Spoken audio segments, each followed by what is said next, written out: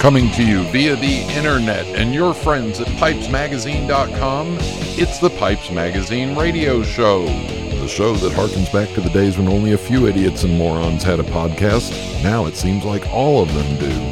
Now I invite you to sit back, relax, the smoking lamp is lit. Here's your host, Brian Levine.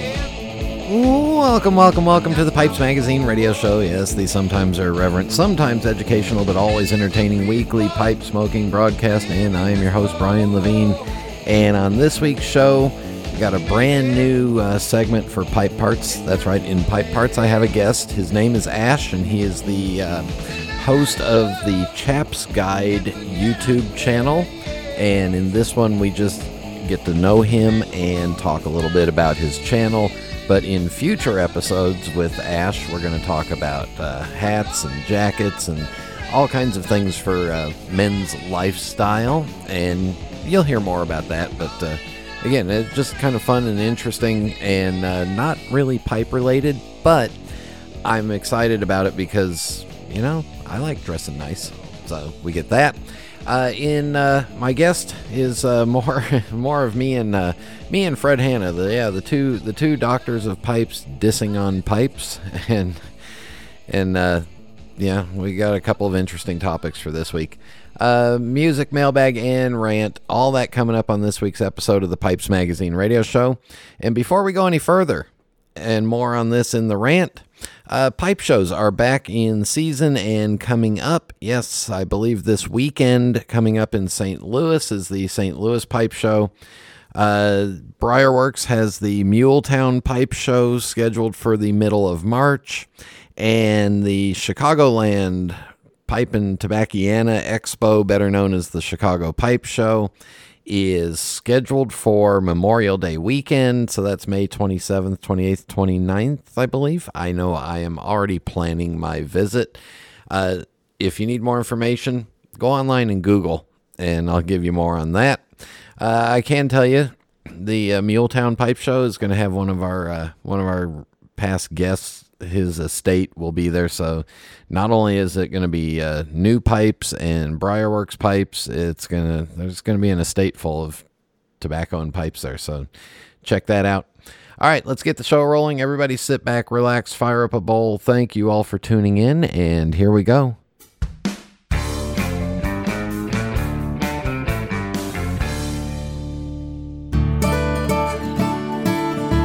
This is Phil Morgan, General Manager of Missouri Meerschaum Corncob Pipes in Washington, Missouri. Our mission since 1869 has been to produce great smoking pipes that anyone can afford. We guarantee our pipes won't be your most expensive, but they just might be the ones you smoke the most. At Missouri Meerschaum Company, we don't just sell our corncob pipes, we grow them, make them, and smoke them.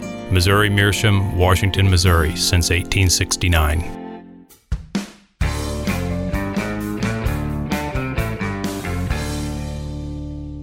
Joining us on the Pipes Magazine radio show for Pipe Parts, because you are not a pipe-related person per se, but Ash is the presenter, as you might call it in England, or you're also the creator of the Chap's Guide, is a YouTube channel, and I believe the tagline is the Chap's Guide, Life and Sartorial Skills. So, Ash, welcome to the Pipes Magazine radio show. Well, thank you very much, Brian. It's an absolute pleasure to join you today.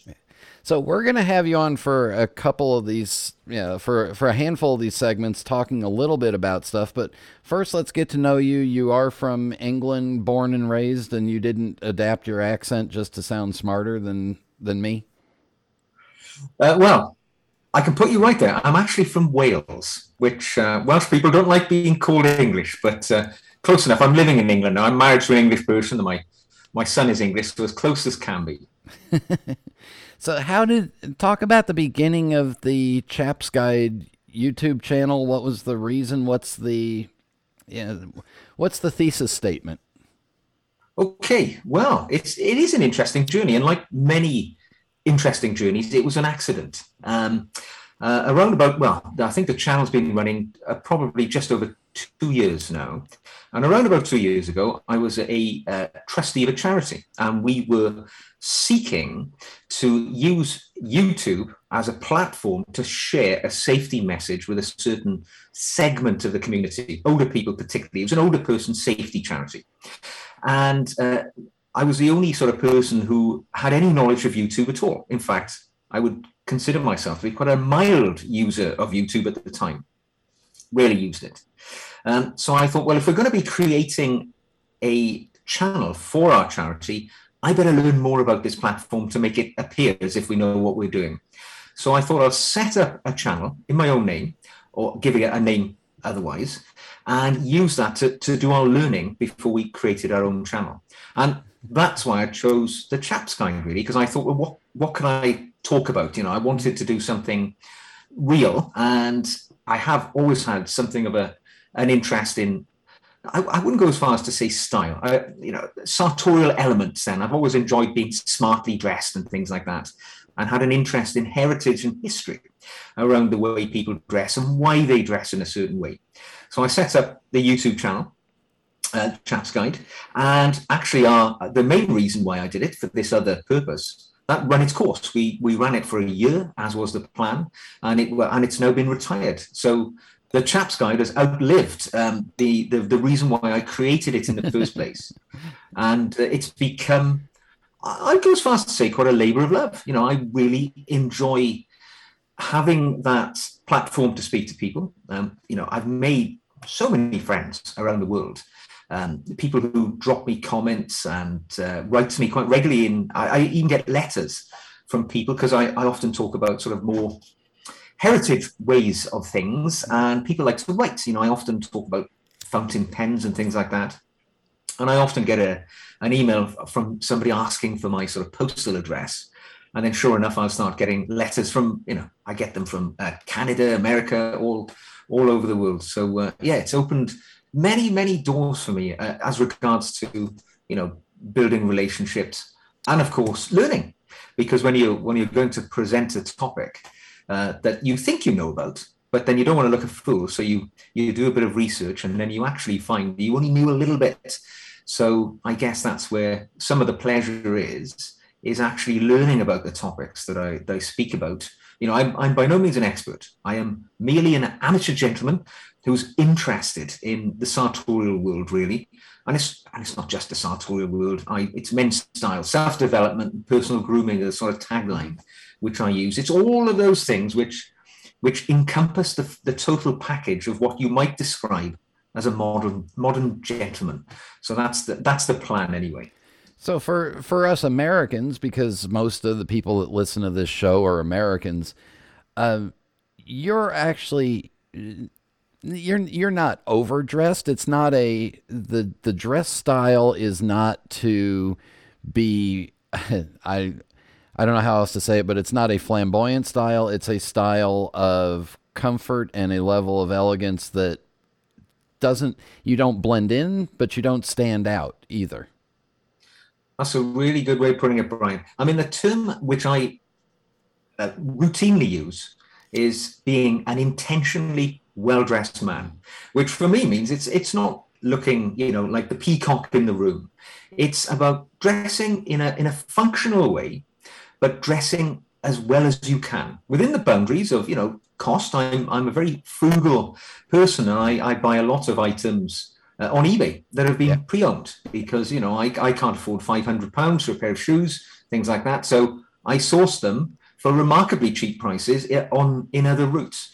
But my goal is always to be the best dressed man in any room that I walk into without it being immediately obvious. It's only when people take a second look at you and they realize that, your shoes are well taken care of. There's a good shine on them. There's a crease in your trousers. Your clothes fit well because you've taken them to the seamstress and had them, made to fit you well. It's all those little things. You're wearing cufflinks instead of buttons. You've got maybe a decent wristwatch on. All those little touches which make the difference. It's not about looking some sort of, flamboyant dandy. It's about just being functionally well-dressed, but doing it to the best level that you can achieve. And at the same time, you also deal with some stuff that is about self-development. And in particular, you're a big proponent of journaling. So you're also worried it's not just a facade. You want to be a chap on the inside as well. Oh, for sure. I mean, I absolutely advocate, as you say, journaling, keeping a diary, whatever you would refer it to. And it's not just appearing to be a well put together guy. I think there's far more to it than that. It's about keeping yourself in trim. If you've got a healthy mind, if you've got a healthy body, this will be immediately obvious when you meet people, and particularly as you get older, because one of the things which saddens me when I'm just about to turn 52 in a few weeks, and I look at other men of a similar age, and I'm often surprised to find that people tend to, I'm not going to say let go of it, but they kind of, there's a lack of pride as one gets older, because we've got lots of responsibilities. You've got children perhaps growing up, you may be caring for elderly parents. You're probably at the very peak of your responsibility in your job because you've been doing it for possibly 30 years. So you've got a lot going on. And you see lots of chaps who let themselves go. They don't dress very well. They don't look after their bodies. They don't shave. You see everybody these days wearing a beard. And in many cases, I believe it's because they can't be bothered to shave every day. And it's all of these little touches, which I think it's important. We talk about that. We don't beat people up. I mean, it's all about, generally, it's my observations in the world that I see around me and my experience, because when you get to, half a century on the clock, you've been around the block a few times. And in fact, you've worn a bit of a groove in the block. So you can help other people learn from your mistakes. I have actually found, and I've used this advice in the past, that when I go out into a public place, that if I look better than most people, I get treated better than most people, especially when I travel, which I used to do a lot of. That if you show up to the airport and you're wearing your favorite lounge pants and a t-shirt and a soft sweatshirt, the odds of you getting moved out of coach, for free and moved up are slim, none, and never. But if you're wearing a good pair of pants and comfortable stuff for flying, but yet dressed nicely, I'm pretty sure that that's worked for me. And I'm pretty sure you would agree that, you get treated better when you look and feel better. Oh, absolutely. And I think many studies over the years have shown that a well-dressed person is, if you walked into a room if you were in a group of people and somebody walked into the room, and you're the person who's wearing a sports jacket instead of a sweatshirt, or you're wearing trousers, a pair of chinos even instead of jeans, and a pair of shoes instead of sneakers. The perception of that new person in the room would be, that's the leader, that's the person who has responsibility, because you've taken the effort to dress in that fashion. And I think if you dress in that way, people will draw that inference from you, and they will afford you that gravitas, whether it's earned or not, but simply by the way that you dress. This is why, you see politicians, they always wear a suit. People in positions of responsibility, they wear a uniform, because that is the physical manifestation in many respects of their status in life. And we can weaponize that as ordinary people.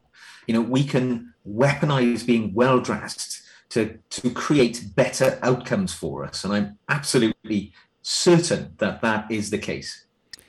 Before we go, I will say you do not smoke a pipe, but you do feature a pipe as on your table in several of your videos.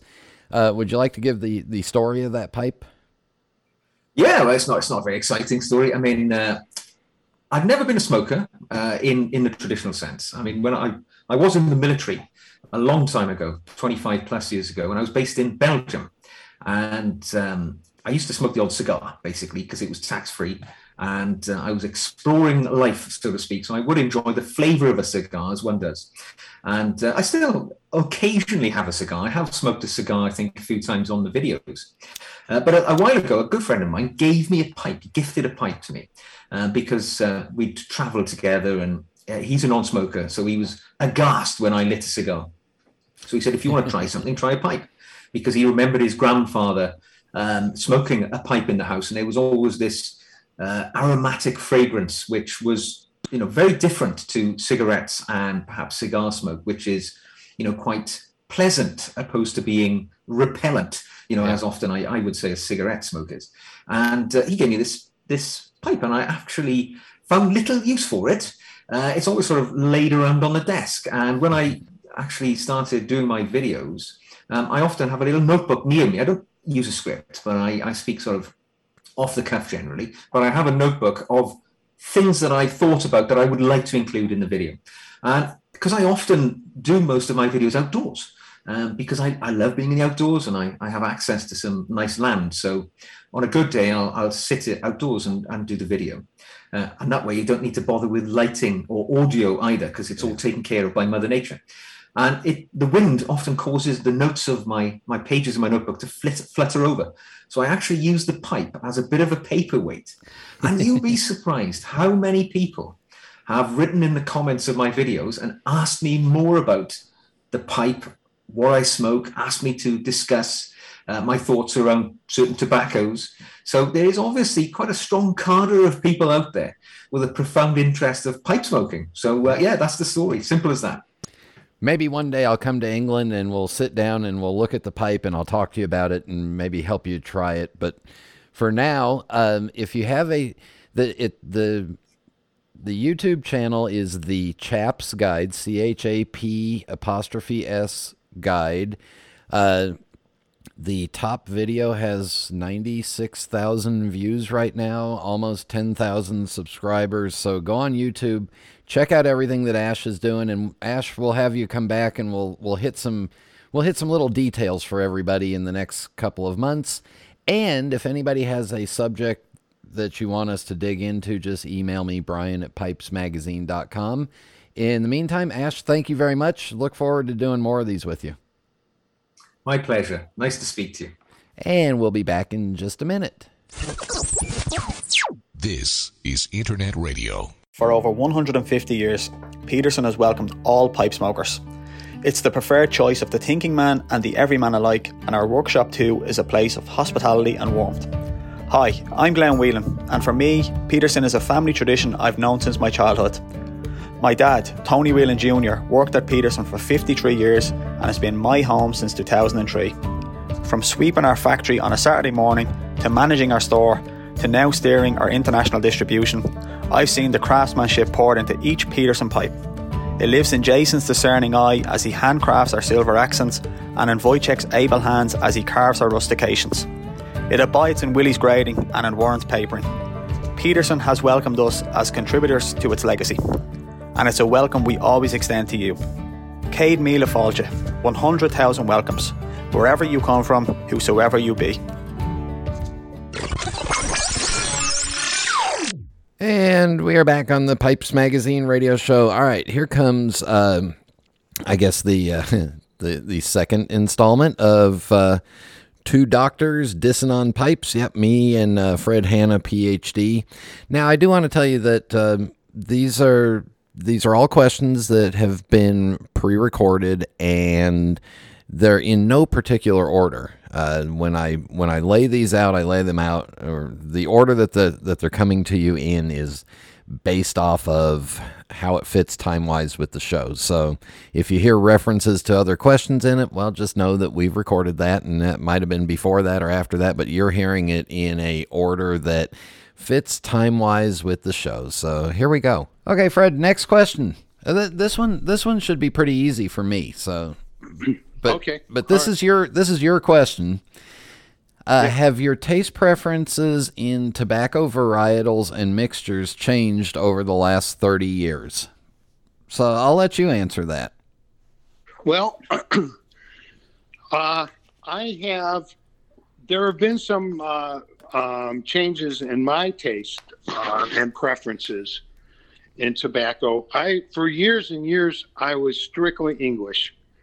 And I remember in the early days when I was getting into really good English tobacco, I would try an occasional Virginia, and I would just smoke that stuff, and I think, what do people see in this? But as the years went on, I would say probably 1999, 2001, somewhere in there, I tried some McCraney's Red Ribbon, the original batch from 1983. Yeah.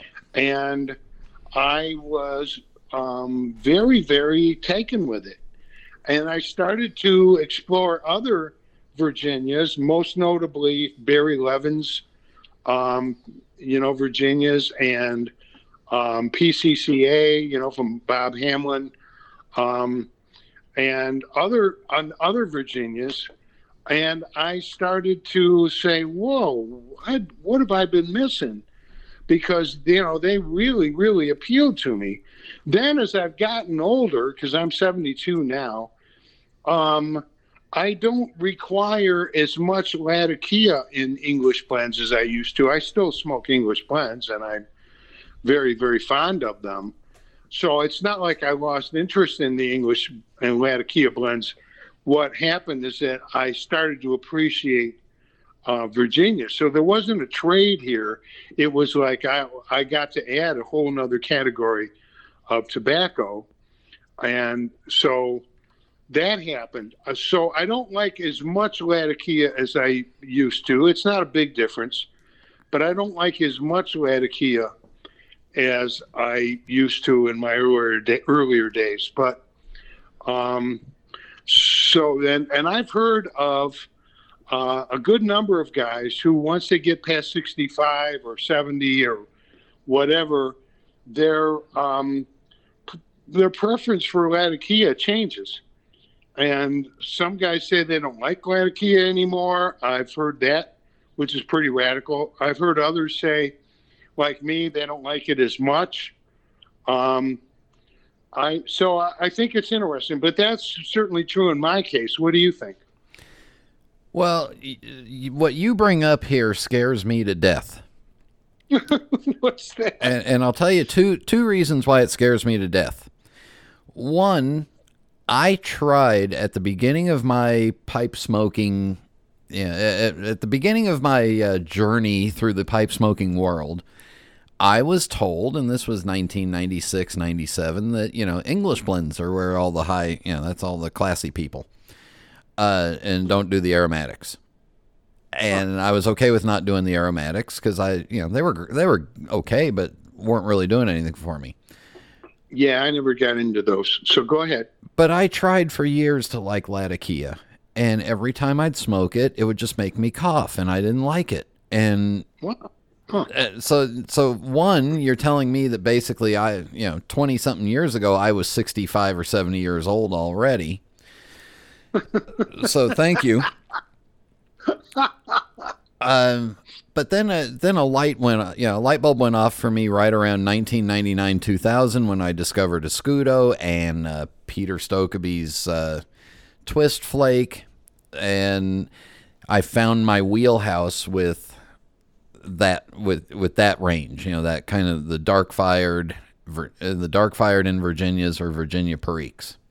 And then I got stuck. Yeah, then I got stuck in a rut by 2004 when everything I was smoking had some sort of Perique in it, and I'm still there. And the other reason that you scared me is that I'm not. I'm 10 plus years away from 65, and everything that I have stockpiled and saved up is some sort of Virginia Perique or some Virginia, except for my HH Old Dark Fired, Ready Rubbed. So if I change, which I've heard this happening to people too, where Perique really bothers them, I'm in deep trouble. Yeah. Because I've got a good amount of Virginia Periques. So yeah, that is an understatement. But yes. And yeah. I physically have to force myself to smoke other Virginias and the occasional Virginia Oriental. I have to deviate away from my usual because I'm pretty much a one tobacco person.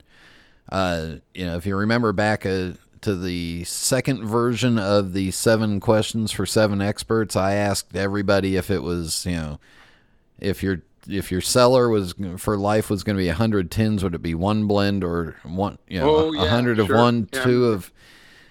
Well, my answer to that would have been 100 of one, because I'm pretty much stuck in one tobacco. And I have to force myself to smoke other stuff. I have to remind myself to smoke non-Virginia Periques. Wow. So, yeah, it really kind of scares me. I will say that I have found a few, things outside of my Virginia Perique world that I like, but most of those are during the warmer, humid months, so I'm happy with that. But yeah, you've really scared me. It's possible that I was in my late 60s in the 1990s, and I could be the oldest person on Earth. So thank you. Well, the tough part of this is that it's impossible to predict. Who knows? Yeah, and I do know a lot of pipe smokers that go through a change in their life, and their body chemistry changes, and all of a sudden something starts to bother them and they have to switch. Yeah, that's true. I know a lot. And Latakia is one of those. I've talked to a lot of guys that just can't get into Latakia anymore when they get older. I'm glad that's not me. Yeah. But I used to be able to drink a pot of coffee a day, and then something somewhere triggered me a couple of years ago to where if I drink 4 or 5 cups during the day, I've got my heart's running like I'm running a marathon, and I'm sweating like a pig. So I had to make that change in my diet and my lifestyle. So all I've done is just improve the quality of the coffee. Drinking three, maybe 4 cups of really good coffee instead of 1 pot full of mediocre coffee. That's a big issue right there for me too. Yeah, and I'm just I'm basically along for the ride, and I hope it's a smooth one. Yeah, well, I'll be really interested to see what happens, because I know how much of a big fan you are of Virginia Perique. Yeah. And in fact, when I think of people who smoke vapors, which, as people know, vapor is Virginia Perique. When I think of people who smoke that, you're one of the first ones that pop into my mind. Yeah, and I like a little bit of Virginia with my Periques, so. So how often do you smoke a Latakia blend in a year? Well, that's easy. Never.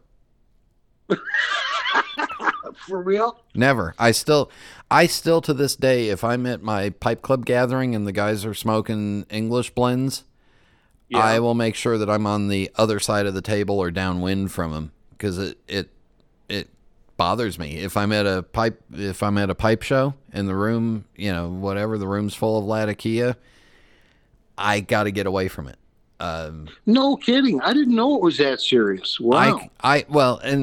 And this may have more to do with my physiology, but there are certain smells and tastes or smells that if I'm in the room with some, cheap perfume or excessive perfume, I can actually taste the smell in my mouth. Wow. I hate to tell you what the other thing is, because it's really popular to smoke in California and Oregon, Washington, and several other states now, but I can walk by someone smoking marijuana and I can taste it for 10, 15, 20 minutes later. No kidding. Yeah. Yeah, and that's the same thing that happens with Latakia. I really don't like single malt scotches for the same experience. That peaty whatever taste gets stuck in my mouth and it dries I can't taste anything else. But there's different kinds of single malts. One is peaty, the Islay versions, and then you've got the other types that are not so peaty, like Glenfiddich and Macallan's, and those that are not the Isleys. Do they do it to you as well? Yep. And I can tell you right now, it doesn't matter what kind of rocket fuel you put in me, this rocket ain't launching with that stuff. It's, it's just who I am. I'll be damned. Huh. Now I have a very small pocket of wines that I really like, and then the rest of them just taste, like either, like sour grape juice or, bad. Yeah. But yeah, so this question, although I don't have an answer for it, is a big concern of mine going forward, because I have these experiences and I worry about them. Yeah, so Virginia Perique has always been your fascination in tobacco. Always.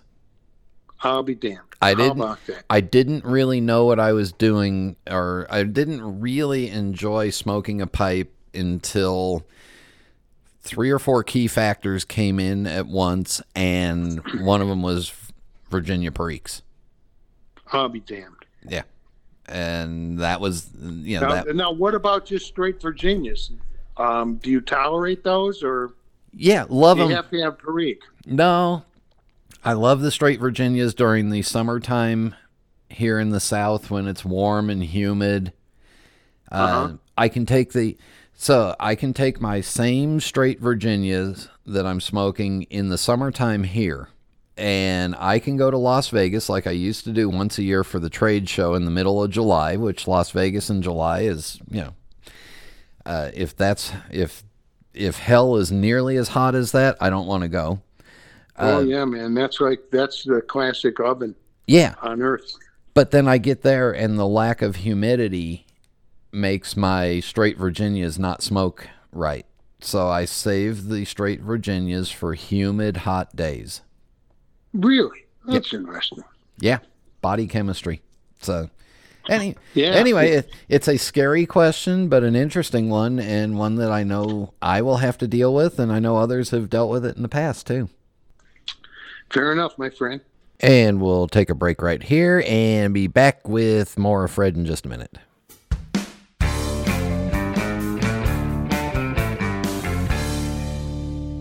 Since its beginnings in 1876, Savinelli has become more than just a pipe factory. It's become a lifestyle.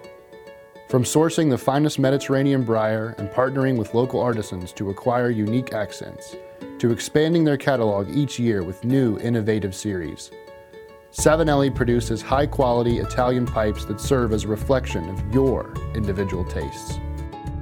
With a portfolio that ranges from rugged designs fit for the outdoors to elegant pieces destined for black tie galas, Savinelli is more than a mark. They're a way to help you make your mark.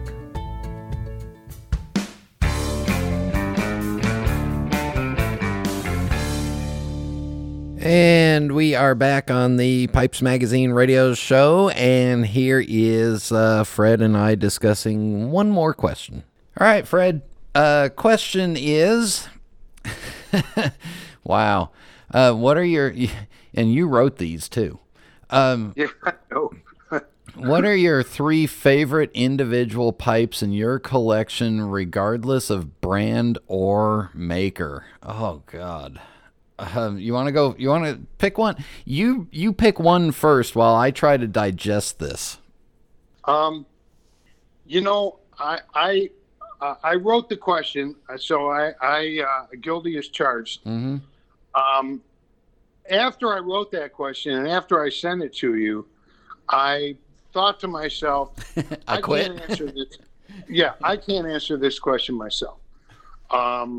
Maybe a better question would be, overall, what are your favorite brands, as opposed to individual pipes? Would that be a better question, you think, Brian? No, I think we ought to work on these 3 individual pipes, because brands is a whole different, that's a whole different subject. But I think, and this is the way I would go at this. Okay. If the house were on fire and I had time to pick 3 pipes out of the pipes that I own right now, what would those 3 be? Wow. Which 3 are so irreplaceable to me that, even though I might get insurance money and, you might be able to buy them again, but which three would it be? Yeah. And I actually think I have the three that I would grab. Really? Yeah. Well, lay them on me. And I apologize to all the other pipes that I own, but yeah. The clock's ticking and there's a fire going. And so the first one that I would grab, the first of the three is I have one Disneyland pipe that is in my current smoking, that's in my regular smoking rotation. It's the only pipe out of that entire Disney collection that gets smoked on a regular basis. The rest of them are part of a collection and is on display here at the museum at my house dedicated to me. But it's a 1960s Sheraton era international selection, which was Sheraton's seconds that they would occasionally private label. Oh, really? And okay. The classic straight ton shape that they did, just that big. Oh yeah. The big billiard. It's one of those, and on the bottom of it's stamped Disneyland, made in London, England, with the Sheraton stamping. Yeah, with the Sheraton style, made in London, England. And then the first thing I did with it was I got that stupid double comfort stem off of it, and I had Ronnie B from Tennessee make a basic acrylic smoking stem for it, and it smokes really well. So that and that would be a pipe from my Disney collection that there's no way I can replace this pipe because first of all it smokes really well. Second of all, it's one of the 3 Disneyland ones that I have versus the other 60 plus Walt Disney World ones. So that would be pipe number 1. I think I'd actually, yeah. All right. Your house is on fire. Did you grab one? Yeah, I got one. Yeah. I have a Sheraton Shape 44 that is probably from the 1960s. It's a Supreme.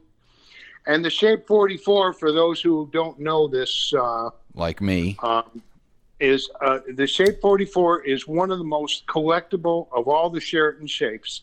It's a fat, deep bent billiard or bent billiard. It's just a fat boy.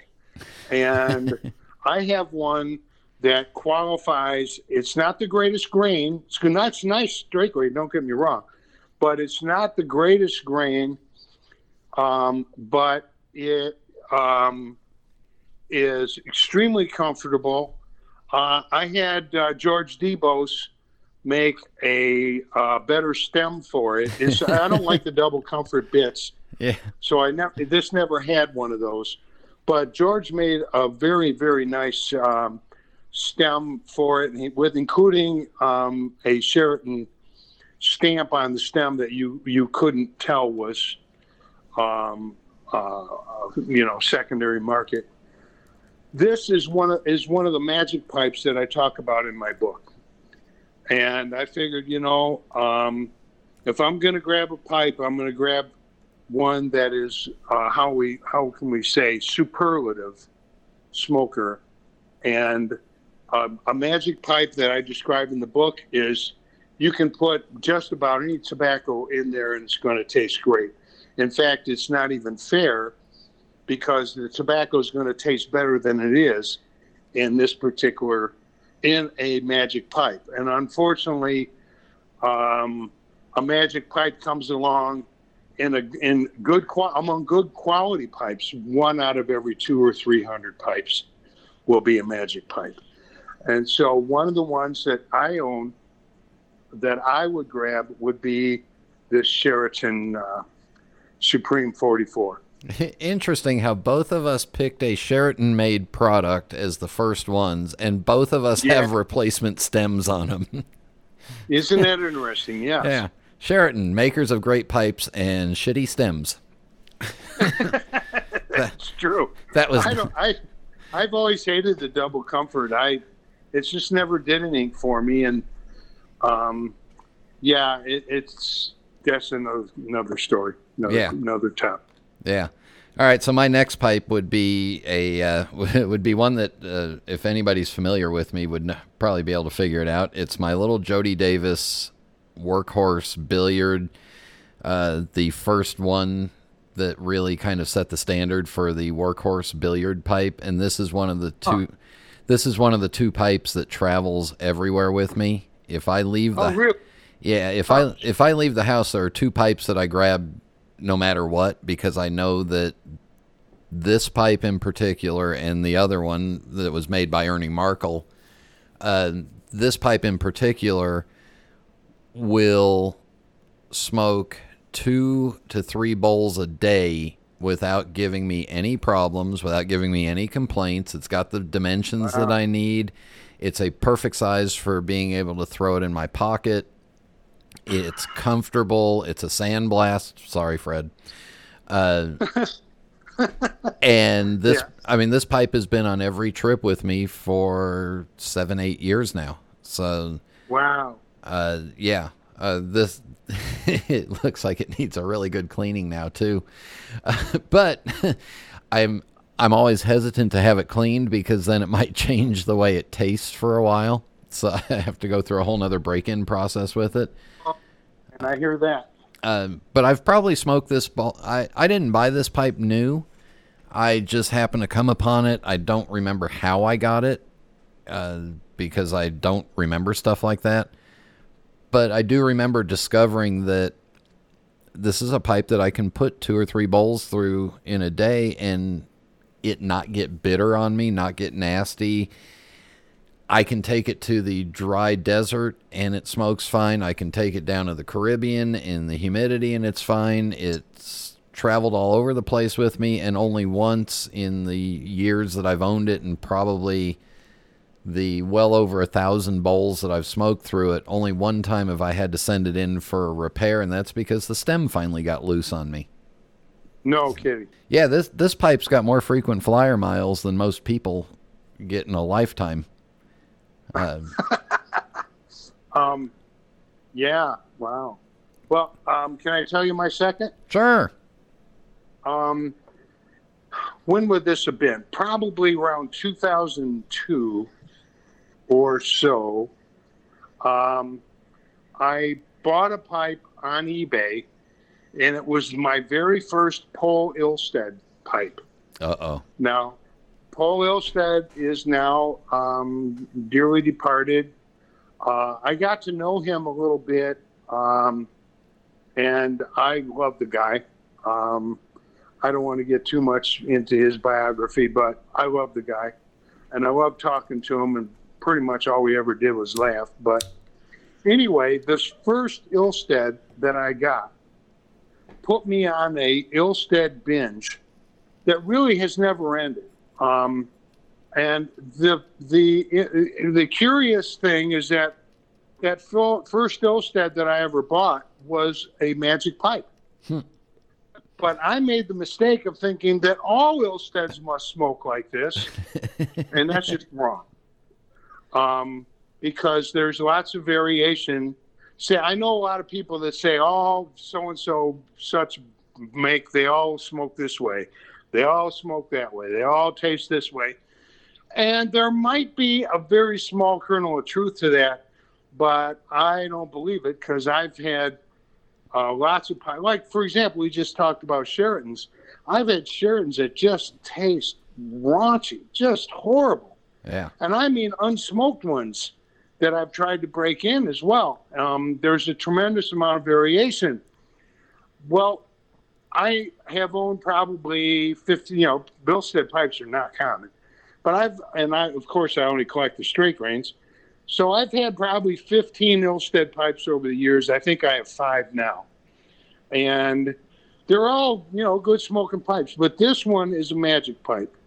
And it's very, very pretty grain. And it has a nice, beautiful stem with a big chunk of horn on it. It's very, very pretty to look at. But when I look at it, it's funny. I don't look at its beauty. I think to myself, damn, does that pipe taste good? and so that's the first thing I think of when I look at that pipe. So it's and Ilstead didn't grade his pipes, so there was nothing there. I remember having a conversation with him once. He said, "Fred, here, look at this pipe." Yeah. You see how I have this stamped in there, made in Denmark? Yeah. You see this hand cut? Yeah. He says, I wonder why I put those stamps on there. Everybody knows it's hand cut. Everybody knows that it's made in Denmark. I'm just going to put my name on it and to hell with it. And I thought, yeah, Paul, that's just fine with me. So sure enough, toward the end of his career, he put less and less stamps on his pipes. So that probably saved him from the chances of damaging a pipe while putting all those stamps on too. Yeah, I can only imagine the tribulations he must have. Yeah, well, and it's got to be rough for. I had a similar experience with Costello because I had two Costellos that I got for free when I was working at Hulk O'Rourke, and they were in the scratch and dent bin, and we had just discontinued carrying Costellos. And those two, one of them is still with me because it's absolutely great, and every other Costello that I've had after that, I've tried to measure up to that one pipe, and they don't measure up. Isn't that interesting? Wow. Now, if you'll notice, it's not in the. I'll give you my third pipe here because that Costello's not in the 3. Yeah. Yeah, my third pipe is my first little Sato. It was really. Yeah, it was from a time in our life when for me buying a Sato was a monumental moment because that's just that was the financial times in our life. It was essentially going to be my Christmas present to myself, and that was it because that was way over the budget. I was working at Smoking Pipes, so it lasted long enough where I got the employee discount for it. And I remember, it was kind of it was really the beginning of my transition out of Levats and Lumbermans and Canadians into something that had a bend in it and wasn't nearly that long. And the story that I've told before is I got it and I got ready to smoke it that night, and the first bowl was absolutely terrible. And I was really kind of depressed about it. And then, so I just set it down and, went to bed. And the next morning I got up and I thought, you know what? Let me try that pipe again. So I gave it, so I ran a pipe cleaner through it, did my Everclear, cleaned it out, and lit up the bowl the next morning. And it was just magical. No shit. Yeah. Huh. And then I discovered how well that pipe does with like McCraney's Red Ribbon, which was readily available at that time. So now that pipe gets saved specifically for the summer times when I'm smoking my Red Virginias in the morning, except for the occasional time during the winter or the cooler months where I'll miss it and I'll pull it out and I'll smoke it. But that was the beginning of my love affair with Sato's pipes, and just that one pipe in particular. And I know that. So with the 3 pipes that I picked, I've got two Virginia Perique pipes, one larger, one in my standard wheelhouse, and then I've got one Virginia pipe in my smaller size. But hopefully in the house fire that I'm not planning on having. Hopefully in the house fire, my tobacco doesn't all burn up, because, boy, we could do a whole nother thing on the 3 on the tobaccos. But yeah, so there's my 3 pipes in my collection right now that I can never imagine not owning these pipes. Yeah, I get that, man. My third pipe is a Lenatra which is a brand made in Italy, and some people might be familiar with it because there's a goose's head that comes out of the stem. Yeah, and it actually stands up on some of them. Yeah, some of them, yes. And this is one of those. It's a 3-note Fiammata, which was their highest grade. It's a big, chubby boy, 2.5 inches high, but it is really thick. And I've had lots of Linatras over the years. Right now, I only own 2, both of which are very, very well grained, of course. This pipe is another magic pipe. Everything I put in there sings. It tastes, by the way, better than any other Linatra I've ever had. That's not even in the ballpark. But it tastes better than just about any other pipe I've ever had. There's just something about it that, for some unknown, inscrutable reason, this pipe, just everything I put in there is just fabulous. And I don't understand this. Greg Pease and I have talked about this at length, too. What is the deal? Marty Pulvers, too, is interested in this. What the hell is the deal with these magic pipes? If we could control the production of magic pipes, it would change the whole pipe world. Yeah, but at the same time, if you could control the production of them, then finding them wouldn't be any damn deal. Well, that's true. That's for sure. Yeah. You know, I was telling my kids as they were going through high school and stuff, usually you have to have a couple of girlfriends and or boyfriends, and, you have your starter girlfriends and boyfriends, and then you have the ones that get more serious, and then you have the ones that are the really hard breakups, and then you finally find one that you want to stay with for the rest of your life. So, or in my case, is willing to put up with my shit for a long amount of time. But yeah, right. Yeah. So there you go. There's the answer to that. 3. I guess that would be our 3 favorite individual pipes in our collection, right, Fred? Yeah. There you go. 2 more questions, and maybe we should call this little series from the head of Fred. But anyway, hope you enjoyed it. Comments, questions, email me, Brian at pipesmagazine.com, and we'll be back in just a minute. Have a look in your tobacco cellar. What do you see? Think of what you smoke, what you age, what you're drawn to in a blend that keeps you wanting more. That's your taste, and whether you know it or not, you've been leading that expedition since you first picked up a pipe, just by smoking what you like and liking what you smoke. But the funny thing about taste, it changes, and you need a wide selection to accommodate it. We at Smoking Pipes know this, and you know it too. So whether you're searching for a tried and true favorite or a singular boutique mixture, we're here to help you navigate the voyage of your evolving tastes. But you're still at the helm. Smoking Pipes, in faithful service of the hobby. This is Internet Radio. And we are back. And, all right, so Valentine's Day is coming up. Yep, coming up shortly here. So don't forget, buy your cards and whatever, flowers for your loved one. Go ahead. It's just it's a love tax. You got to do it. Don't fight it. But this week for music, we go back to B.B. King, who was an occasional pipe smoker, and this is his song called Bad Case of Love.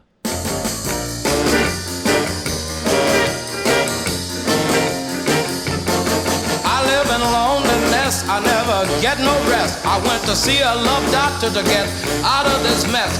He took a look at me before he cast a spell. He shook his head, then began to yell, you got a bad case of love. Yeah, it's a bad case of love.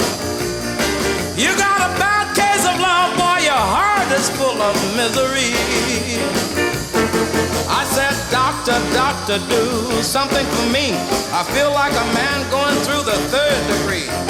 Can't laugh for pain, can't eat a bite. Since you've been gone, nothing ever goes right. I got a bad case of love. Yeah, it's a bad case of of love. I got a bad case of love. My heart is full of misery. He said, son, I know just how you feel. You love your little babe and you always will. But your wind is short and your bus is weak.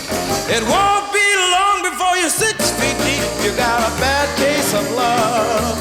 Yeah, a bad case of love. You got a bad case of love and your heart is full of misery.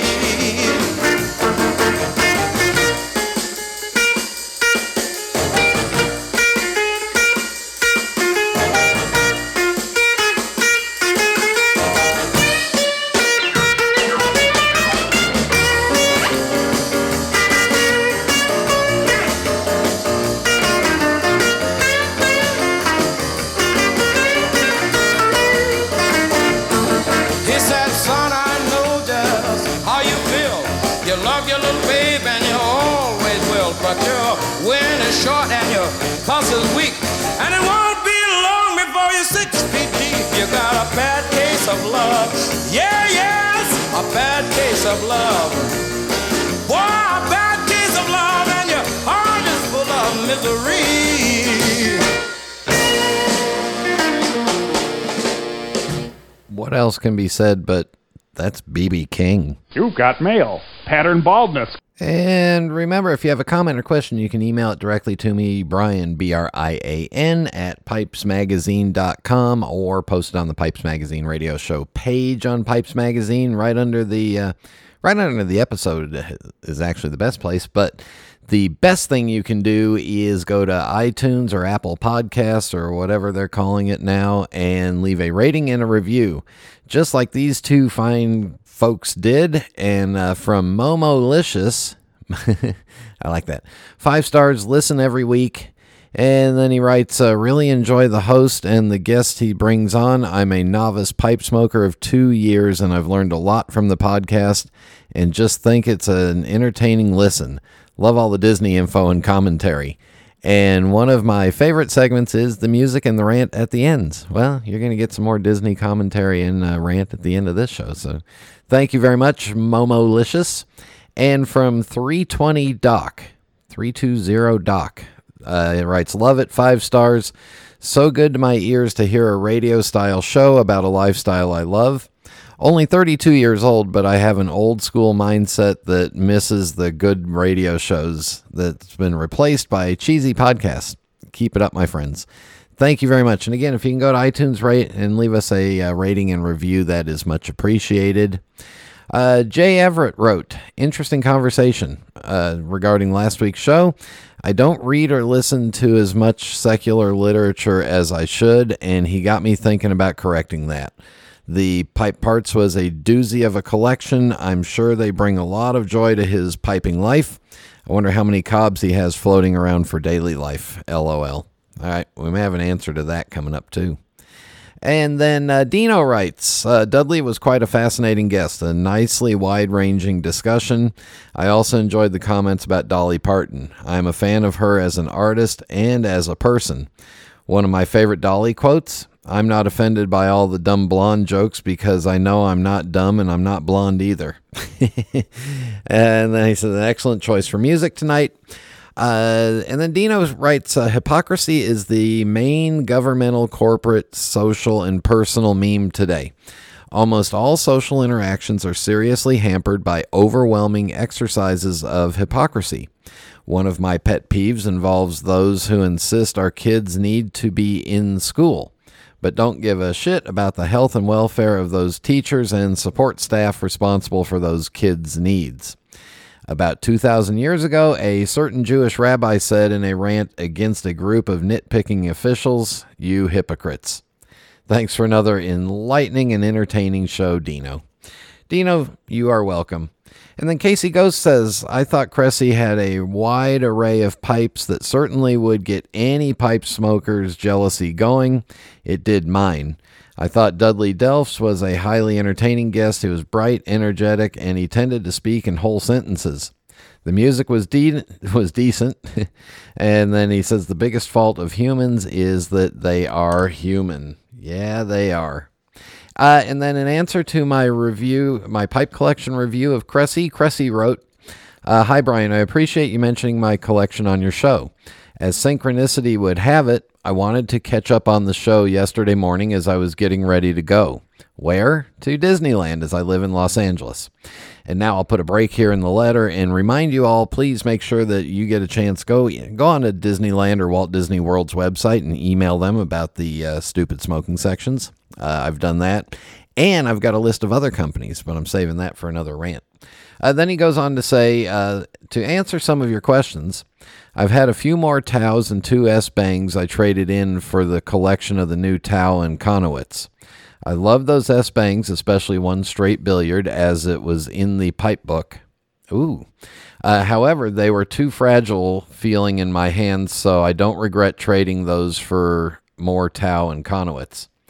I also have 2 more Tau on the way, a sandblasted Rhodesian and a straight smooth Bulldog. One Eltang snail bent billiard coming as well. All the Eltangs are snails, as I think he gives such great deals for his snails. My collection has obviously taken years of waiting and checking the normal sites and jumping on them ASAP. Most of them are smoked. I do not clench and do not smoke them outside, as when I do smoke, it's multiple bowls in the morning and night, always in my office. I sometimes wait till the right time to break them in, which is when I start feeling them calling my name. The oldest pipe in my first Danish pipe is the large bent billiard from Former You Noticed. I purchased it in 2008 and 2009 from Cup of Joe's online when the Danish pipe seemed a little larger, which I prefer, and now it's more difficult to find those sizes from my favorite Danish artisans, and also cheaper, as that pipe was around $1,000 new. Yeah, it wouldn't be that now. Then he also says, Eltang seems to be making the bigger classic sizes, which I started collecting more recently. I do have a few factory pipes, mostly Peterson's, and one Savinelli Jubilee de Oro, large straight billiard that I found without a filter.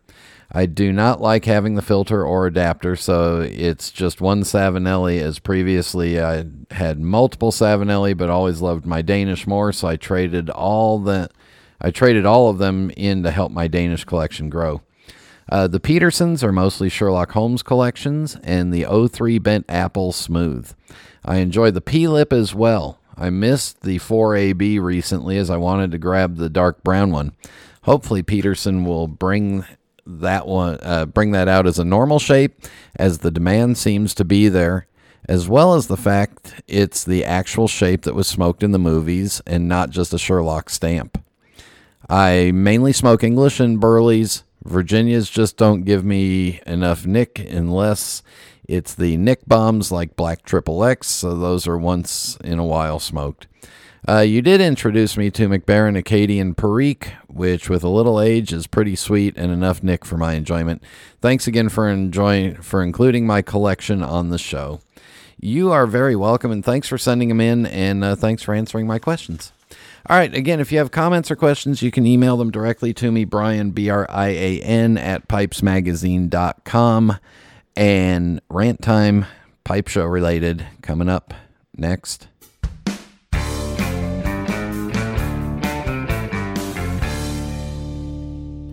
Hi, I'm Jeremy Reeves, head blender of Cornell & Deal.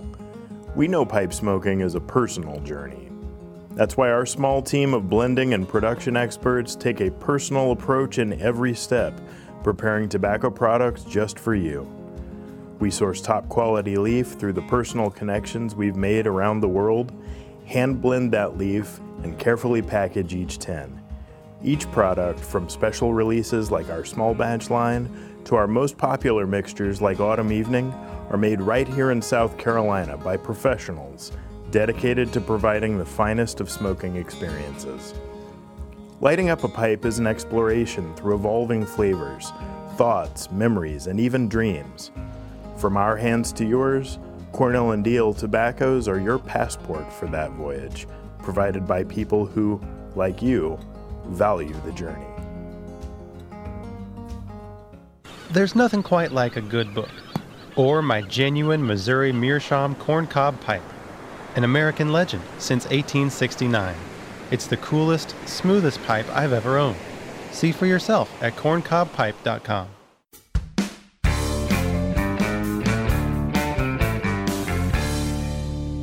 Cowboy. Cowboy.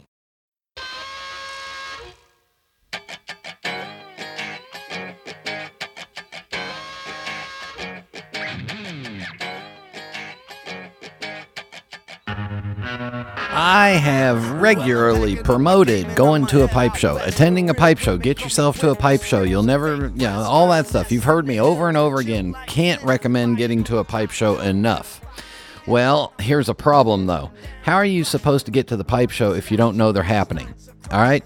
Pipe show clubs or the pipe clubs or the people that organize the pipe shows, let me give you 2 cents of free advice. All right?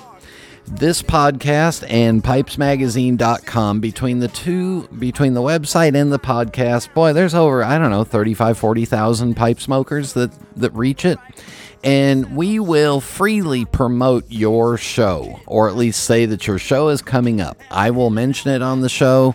All you have to do is email me. And I've mentioned my email 2 or 3 times per show for several years now.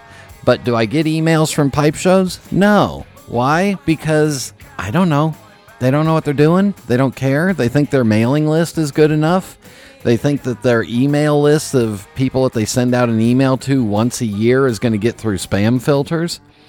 All you have to do is simply reach out to me, Brian at pipesmagazine.com, or Kevin Godby, and we'll put the information out there. It's free, it's simple, it's easy. We believe in pipe shows, but if you pipe show organizers don't tell us when and where the pipe shows are going on, and you think it's all on your own email list or your own flyers or whatever, it's not going to happen. It's just not going to get out there as well as it could. On top of that, you want new people coming to your pipe shows, don't you? Well, what if somebody's just come into the hobby in the last 2 years and they're not on your email list? Brian at pipesmagazine.com or Kevin at pipesmagazine.com will help promote your pipe show for free. All you got to do is let us know. That's it. That's all you got to do. Okay, I'm calm now, I think. Hey, remember, keep emailing all those companies that we don't like. I'll give you more of a list on them coming up. And thank you to Ash for joining me. I'm looking forward to more of those. Thank you to Fred for sitting down with me. Most of all, thank you all for tuning in. And until next time. Happy trails to until we meet again. Happy trails to keep smiling until then. Who cares about the clouds when we're together? Just sing a song and think about sunny weather.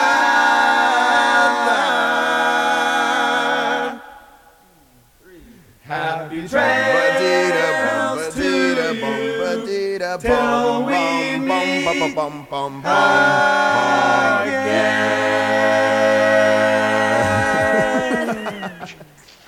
Not only was it authentic frontier gibberish, it expressed a courage little seen in this day and age.